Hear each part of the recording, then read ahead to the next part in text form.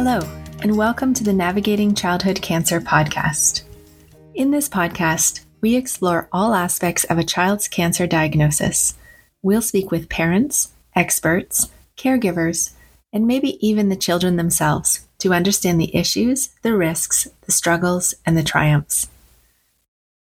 My name is Heather, and this is the information I wish I had when my child was diagnosed with leukemia. Thank you for being here, and welcome to episode 8. Today I'm coming to you with some updates and a funny story. The first update is about one of the many milestones that we've hit along the way.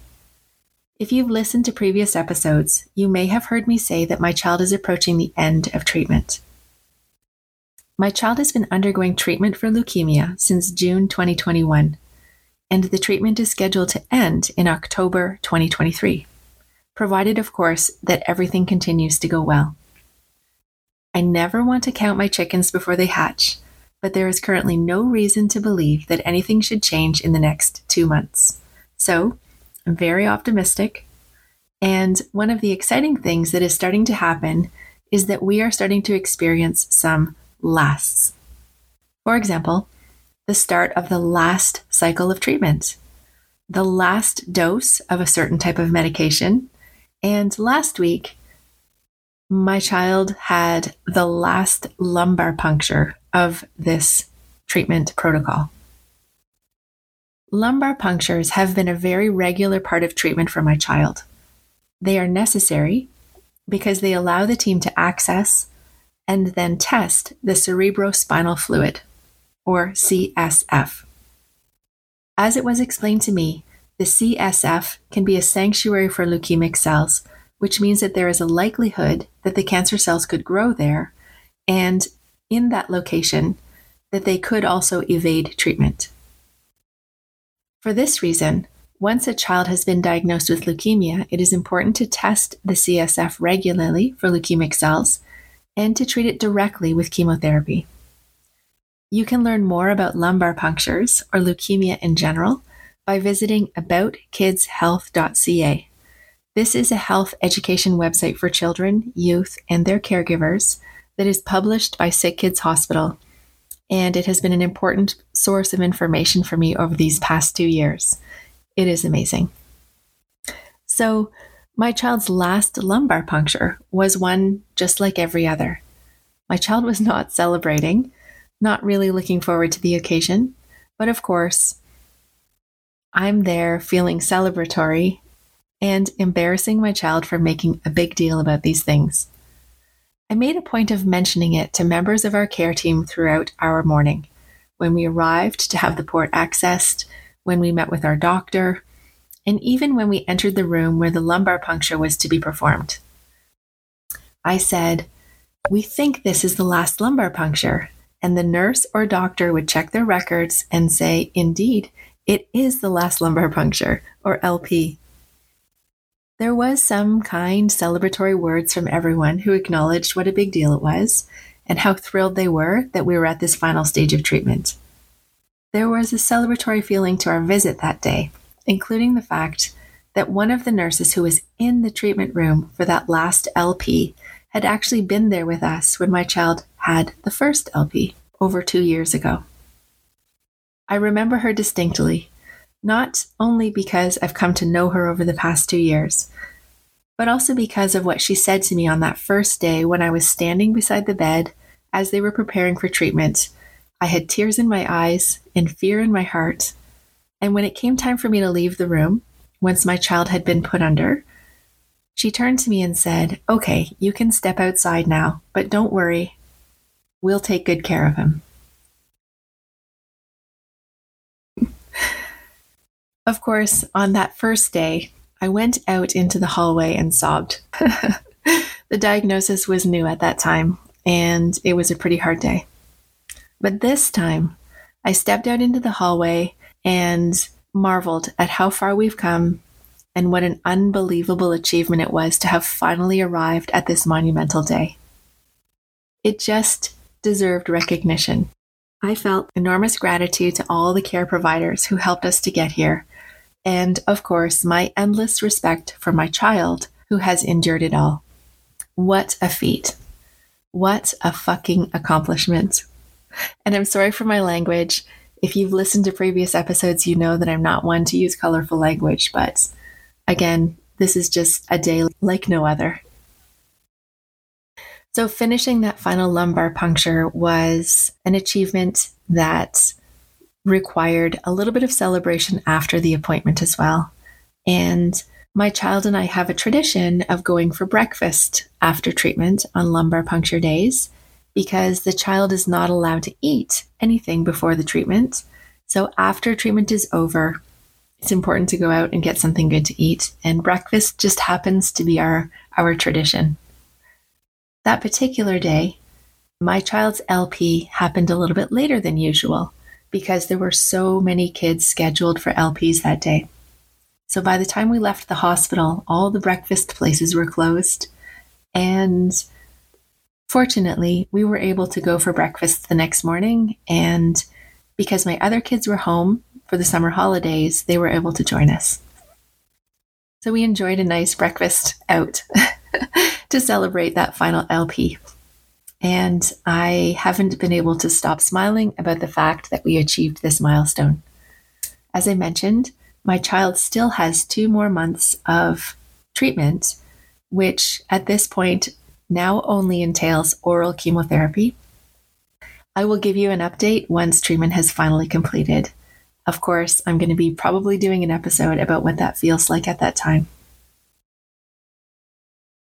Okay, so another update I have to share with you today is that Susanne, who was my guest in episode 7, has followed up with me to add a couple of songs to our Spotify playlist.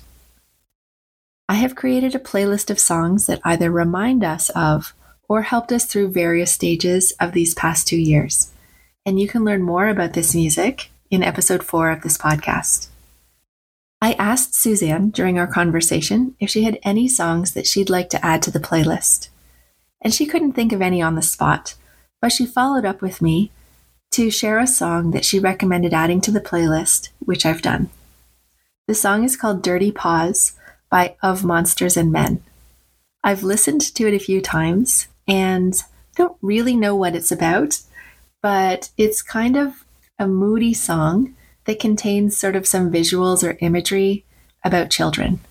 It's talking about a boy who cuts the grass. It's talking about dragonflies and creatures with 4 paws who live in the forest. And it's kind of mythical, and I didn't get an explanation for Susanne as to why she wanted to add that song to the playlist, but I like it. I like the fact that it's an adult song, but it seems to have a little bit of a childish theme to it. And obviously, we are here talking about children, so it really just feels like it fits. Thank you to Susanne for adding that song to our list. I know it must be special to you and your family in some way. And this is a standing reminder to all who may be listening right now. Please don't hesitate to reach out to let me know if you have a song that you'd like to add to this playlist. I'm always open to your suggestions. Okay, so now for my funny story. It's actually more of a fun story than it is funny, and it has to do with Taylor Swift. Yes, there is a Taylor Swift song on the Navigating Childhood Cancer podcast playlist that I just mentioned, but this story has something to do with something very different. So we live in Toronto, and the Toronto dates for Taylor's Eras Tour went on sale this past week. In fact, it was actually on the same day that my child's lumbar puncture was scheduled. I registered for my chance to purchase tickets along with just about everyone I know, and my daughter was the only person I know who received the code to buy the tickets. And the rest of us, millions of other people, were waitlisted. This created a dilemma. I had to be in hospital with one child for an LP, while my other child was planning to be online to try to buy tickets to the Taylor Swift concert at 11 a.m. that day. I really wanted to help her on the computer at that time, knowing how tricky it can be to get through on these online ticket sales events. So our solution was for my daughter to accompany us to the hospital along with her computer, so that we could try to buy the tickets while we were there in the waiting room. The first step was to log into the account at 10:30 a.m. and then to be let into the online queue at 11. We had arrived at the hospital approximately 8 a.m. and had been to various points throughout our morning, had blood work taken, had been to see our oncology doctor, and were in the waiting room waiting for the lumbar puncture. When my daughter was allowed into the queue at 11 o'clock, she was number 8,600 in line for tickets. And that number seemed really high, but it only took about half an hour for the queue to move and for my daughter to become the next in line for selecting her seats. But as you can imagine, she had to move quickly because the available seats were literally disappearing before our eyes once she was granted access to the seat map. There was some excitement as she selected her tickets and some stressful exchanges once the tickets were in her shopping cart as we tried to check out. But ultimately, we managed to purchase those 2 tickets to the concert, which will be held in November 2024. I'm not really trying to be irreverent by sharing this story.